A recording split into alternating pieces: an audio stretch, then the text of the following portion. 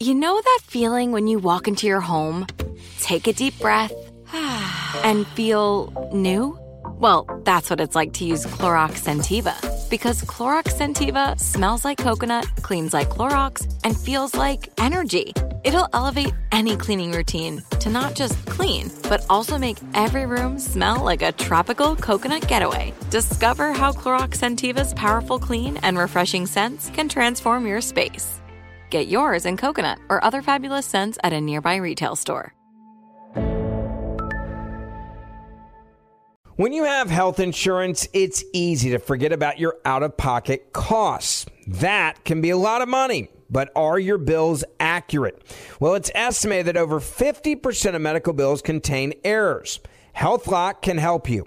HealthLock technology securely connects with your insurance and flags any overbilling, wrong codes, and fraud. You can even have HealthLock work on your behalf to get money back from select past bills. To date, HealthLock has helped its members save over $130 million. So to save, visit healthlock.com today. That's healthlock.com today. This is your moment, your time to shine, your comeback. You're ready for the next step in your career, and you want an education employers respect. So you're not just going back to school, you're coming back with Purdue Global. Backed by Purdue University, one of the nation's most respected public universities, Purdue Global is built for people who bring their life experience into the online classroom. Purdue Global, Purdue's online university for working adults. Start your comeback today at purdueglobal.edu.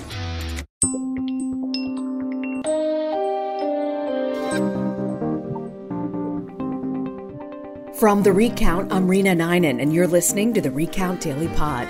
Today's Tuesday, September 21st. Genetics really is not destiny. We're not stuck with whatever the hand of nature has given us. But we also can't necessarily assume that treating every child exactly the same is going to make things fair for every child. That was Catherine Page Hardin, author of The Genetic Lottery, Why DNA Matters for Social Equality. We'll dig into that in a moment, but first, your morning headlines. We begin on Capitol Hill, where House and Senate Democrats have less than 2 weeks to pass legislation before the government defaults on its debt. The Democrats unveiled a new stopgap measure that would keep the government in the black until December.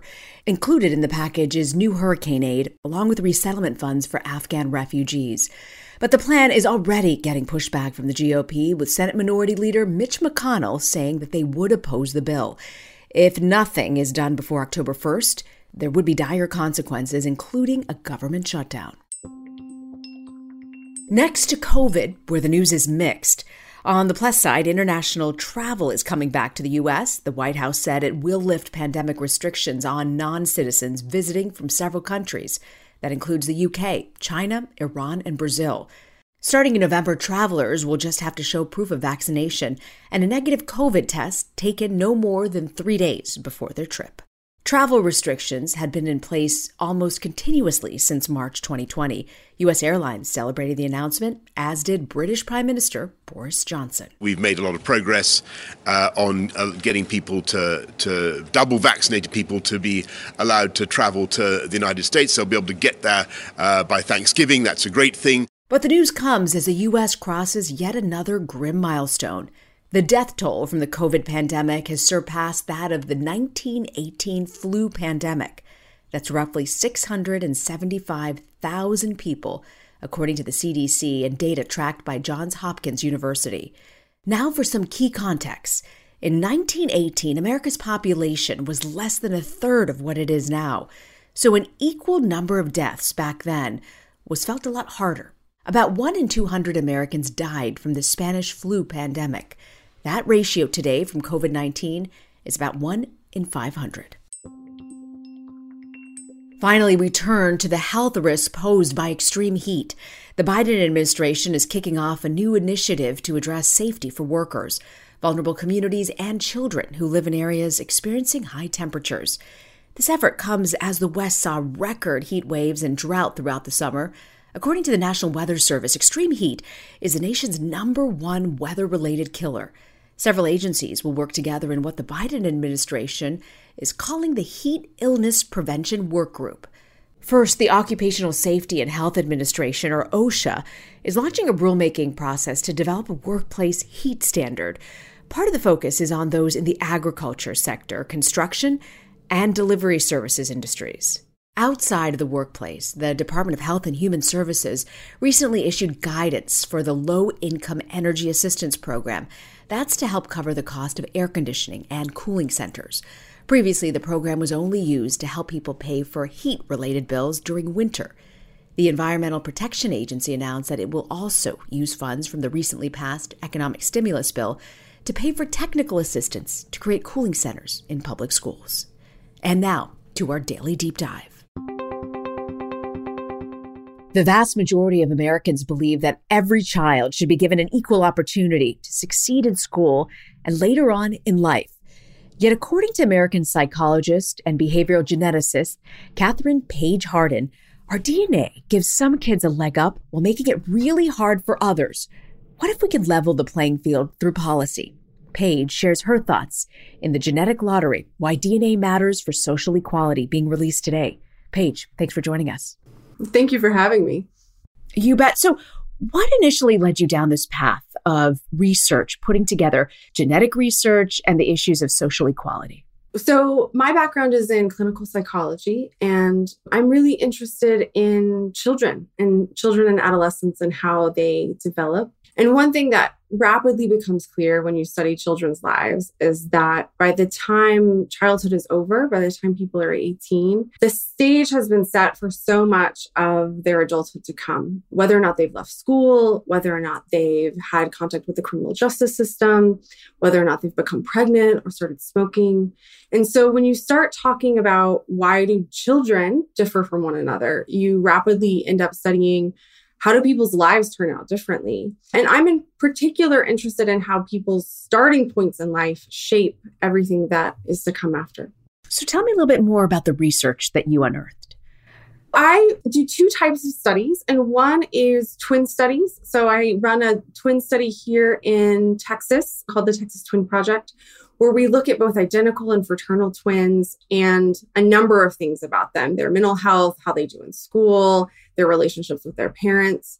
I also do collaborative work with a team of researchers around the world where we look at very large data sets in which people have been measured on their specific DNA sequence. And we look at how those DNA sequences relate to things we can measure about how their lives have turned out. And in both types of studies, we're interested in understanding how do the genes that people are born with combine with the social contexts that they live in to shape how people's lives turn out differently. Tell me more about the Texas Twin Project. The Texas Twin Project is a study of kids who are recruited from local school districts. And what we find is that children's genetics have an influence on their cognitive ability, their personality, and how well they do in school. And obviously, these outcomes set them up for how their adulthood is going to go. So it's not that genes are the only thing that matters. We also see really clear influences of social class on children's performance in school. But we can't ignore the fact that children differ in their DNA and differ in their DNA in ways that matter for how easily school comes for them, which I think is actually not a surprise to anyone who has been a parent and has seen how their own children do in school. So the subject of genetic science has its controversy over the years. Tell me a little bit about the controversies you've been forced to face with your research. I mean, that's kind of putting it mildly. If we look at the history of the United States in the 20th century, genetic research was put to use to justify atrocities. And in the US, we justified, for instance, the forcible sterilization of women on the basis of their allegedly inferior genes. So I think we always have to be vigilant against the possibility of genetics being misused to harm poor people and people of color who've historically been oppressed by people kind of wielding the banner of genetics. So there's definitely a controversy there. And I think it causes people to have this very knee-jerk reaction that if you're linking genetic differences between people, there must be something inherently eugenic about it. So my project is really to try to think about how can we make sense of what we know from the science in a way that's anti-eugenic, in a way that's not alleging the inferiority of people, that's not being used to justify oppression, but instead is used to try to think about how can we help every child succeed in school, and how can we structure society so that everyone can participate in our political life and our economic life, regardless of how well they do in school. But how do you really do that? It seems like genetics is simply a lottery. Either you have it or you don't. Well, I think there's a really predominant myth that if something is genetic, if it's caused by genes at all, there's really nothing we can do about it. We just have to throw up our hands and say, it is what it is. But we can think of really clear examples in our everyday life where that's obviously not true. One of my favorite ones is eyesight, right? So we know that people inherit predisposition towards poor eyesight, but we don't say, okay, well, children who have difficulty seeing, there's nothing we can do. We give them glasses. So I think it comes back to the 2 points. One is that things with genetic causes can have environmental interventions, can be responsive to things that we do in the classroom and at home. And that 2, genetics really is not destiny. We're not stuck with whatever the hand of nature has given us. But we also can't necessarily assume that treating every child exactly the same is going to make things fair for every child. You talked about eyesight. Couldn't you make a similar argument for poverty? So I think poverty is always a result of social decisions. A lot of times people worry about biological determinism, that if you're born with certain genes, it's destined you to certain things.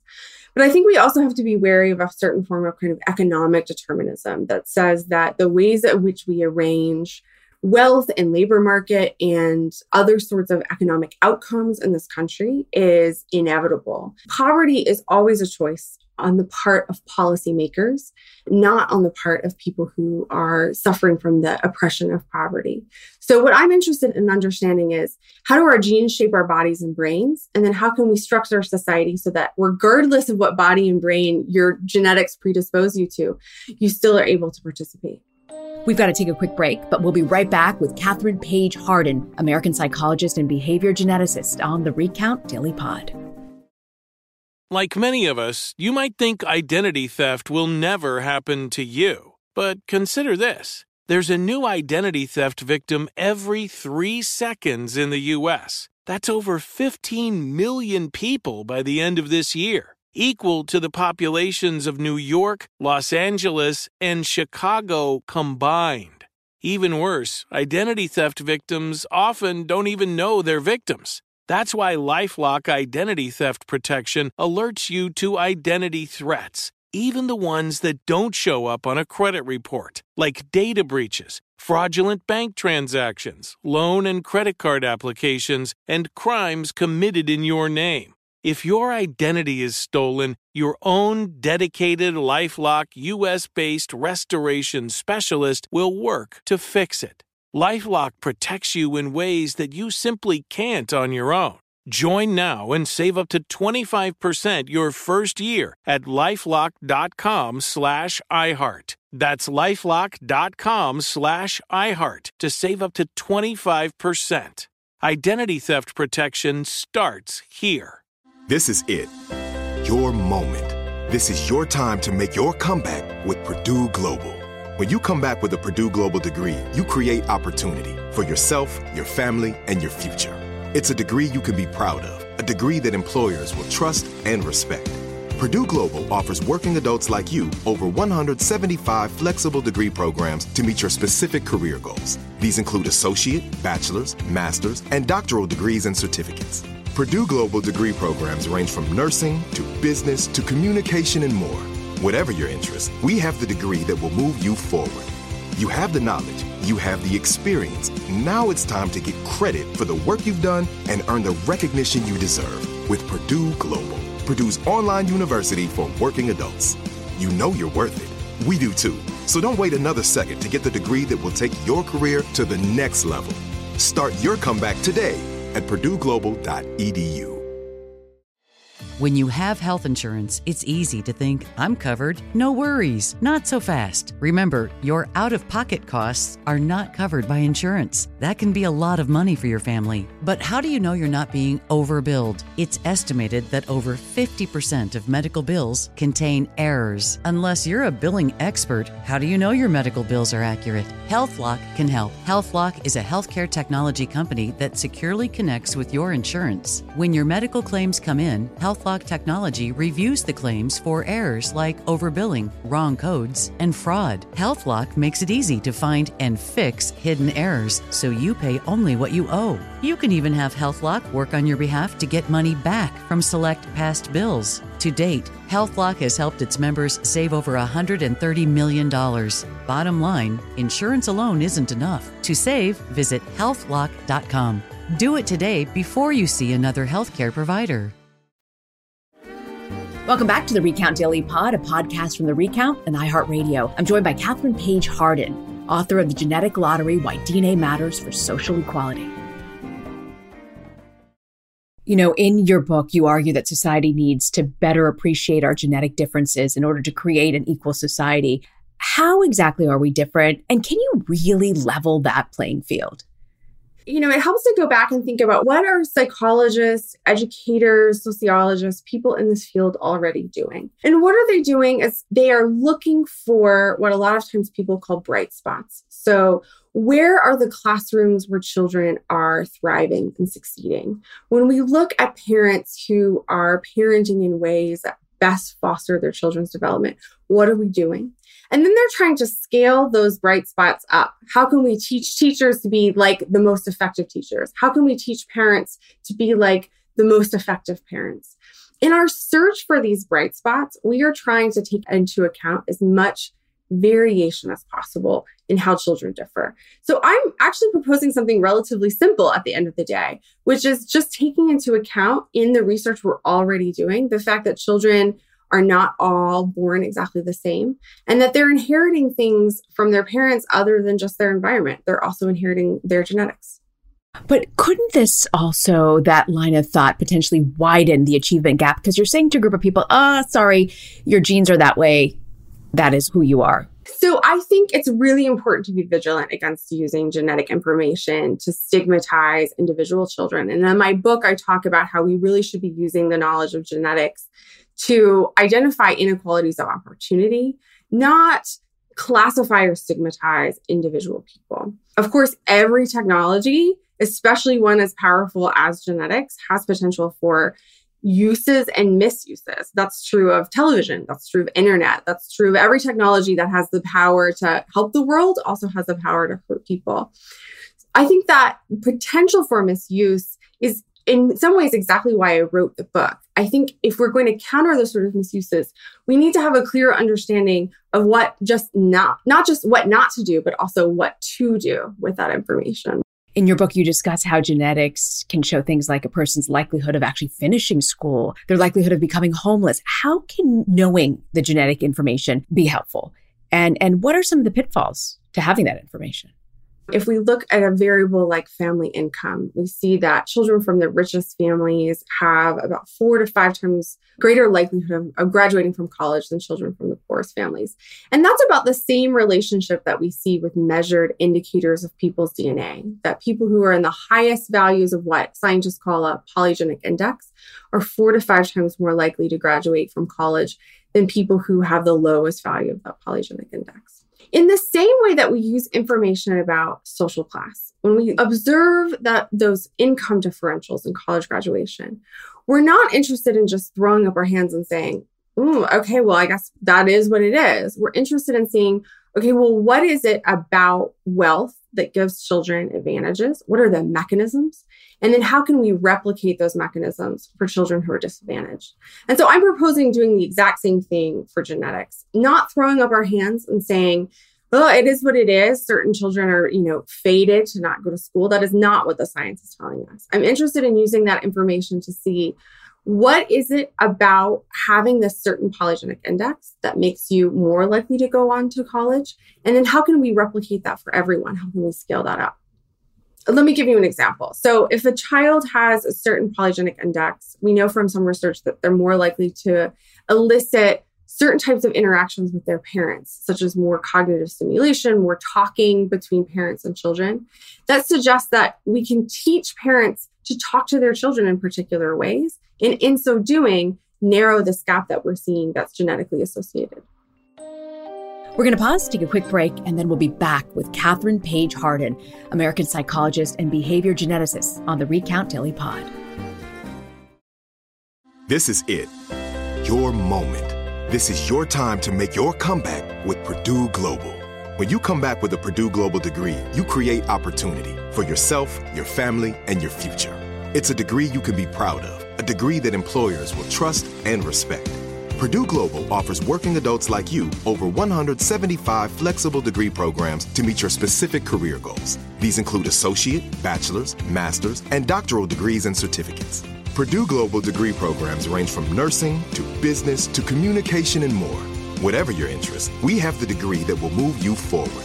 You have the knowledge, you have the experience. Now it's time to get credit for the work you've done and earn the recognition you deserve with Purdue Global, Purdue's online university for working adults. You know you're worth it. We do too. So don't wait another second to get the degree that will take your career to the next level. Start your comeback today at purdueglobal.edu.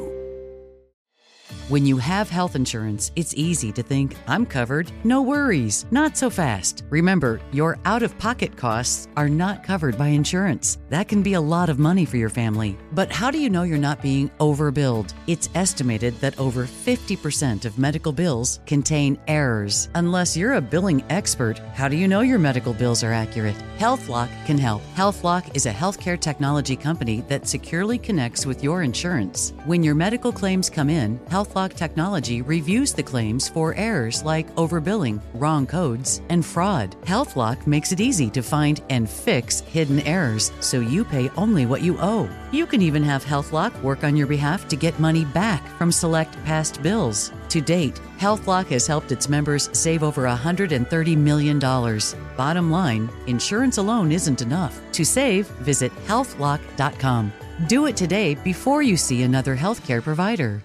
Open a limited-time 11-month certificate at Kemba Financial Credit Union. At 5.25% APY, it's more than triple the national average, plus it's a safe and secure way to grow your money. Visit your local branch or kemba.org/CD for details. Offer expires May 31st, 2024. APY equals annual percentage yield. Restrictions apply. $500 minimum and $250,000 maximum deposit. Advantage status required. Comparison based on bank rate average. Federally insured by NCUA. Welcome back to the Recount Daily Pod, a podcast from The Recount and iHeartRadio. I'm joined by Catherine Page Hardin, author of The Genetic Lottery, Why DNA Matters for Social Equality.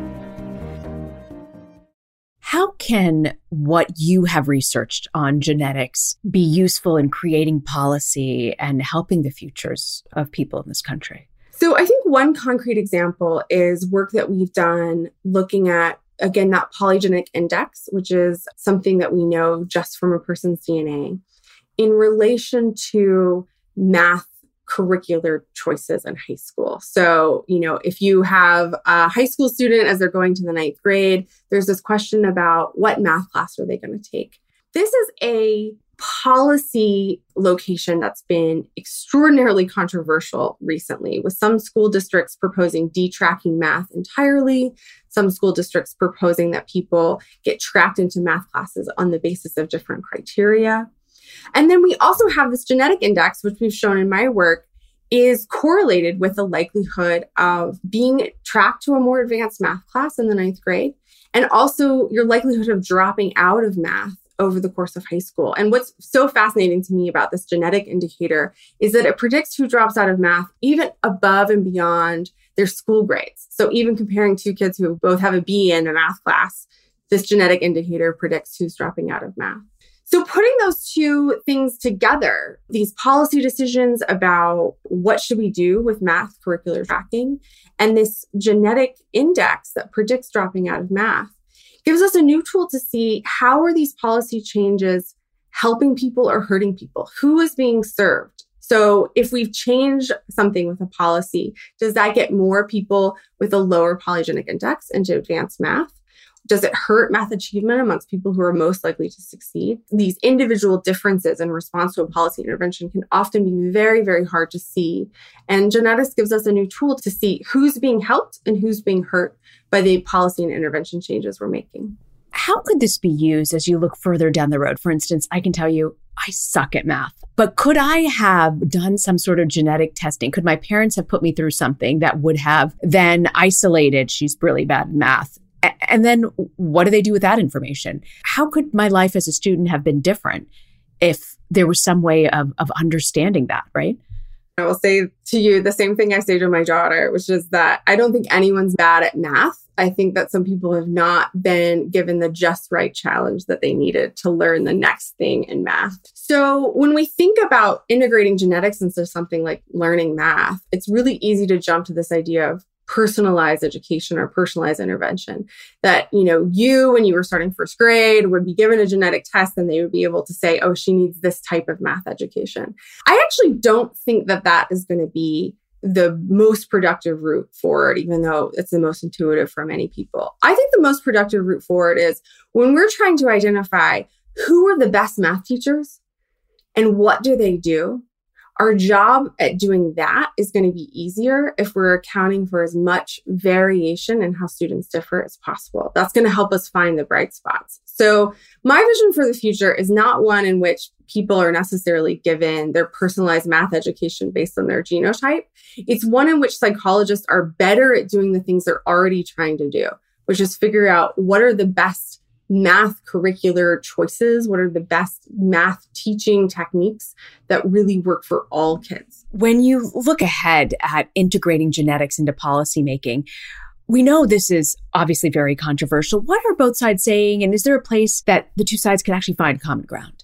I think that people are commonly worried about that it's going to be, kind of served back to children in a way that actually forecloses opportunity and life chances for them, or that it's going to be used to kind of feed into these very charged, racialized narratives about racial inferiority and superiority. So in my book, I describe that, eugenics, when we think about it, at the end of the day, is an ideology where there's inferior people and superior people, and that justifies taking away freedom and resources from some people. I think we need to be very vigilant against that, and in no way am I advocating for that. So with those concerns there, I think we also know that people already see that genetics matters in their lives. They can see that from looking at their kids. They can see that from everything that's going on with direct-to-consumer genetic testing. So at every step of the way, I think we need to be having a conversation about how can we use this to serve everyone rather than to entrench inequalities that already exist. You mentioned eugenics, Paige. There is just so much controversy and intrepidation around the issue of genetic research. What are you most hopeful for about this field, and what worries you? This sounds actually quite prosaic, but I am most hopeful about doing better psychology research. I think that psychology has the power to make children's lives better by designing interventions in curricula and policies that help them be happy, that help them thrive in school. And I think the more we know about the world, the better we are at doing that. And that's what I'm most hopeful about. What I'm least hopeful about is that this work gets conscripted into the same sort of political quagmires that have inhibited our ability to make progress on a number of other issues. I think as long as we're debating whether or not genes make a difference at all, we're not going to be able to figure out how to put the science to the best use for the most people. Katherine Paige Harden. The book is called The Genetic Lottery: Why DNA Matters for Social Equality. Paige, thank you for joining us. Thank you so much for having me. And now to the look ahead. Here's what else we're watching today. President Biden is set to deliver his first address before the UN General Assembly. Biden's speech comes on the heels of a rocky Afghanistan withdrawal and a submarine deal with Australia that's left France outraged. This as Biden plans to make a case for renewed U.S. engagement on the global stage, while declaring that he doesn't believe we're headed for a new Cold War, with the world divided into blocs. After 1 year delay due to the pandemic, the Ryder Cup begins today. The biennial event features 24 of Europe's and America's top golfers as they duke it out for bragging rights. Last Ryder Cup in 2018 was won by Europe. The cup started back in 1927. It's named after businessman Samuel Ryder, who donated the trophy to the first game. And today is World Gratitude Day, so our thanks to all of you for listening to this podcast. It's a great day to remind your coworkers, your friends, and family members just how much you appreciate them. I hope you all have a great day. I'll see you back tomorrow morning. This is a Recount Daily Pod, a podcast from The Recount and iHeartRadio. Our thanks to Catherine Page Harden for being on the show. If you like this episode, I hope you'll subscribe to the Recount Daily Pod and leave us a rating on the Apple Podcast app. I'm your host, Rena Ninan.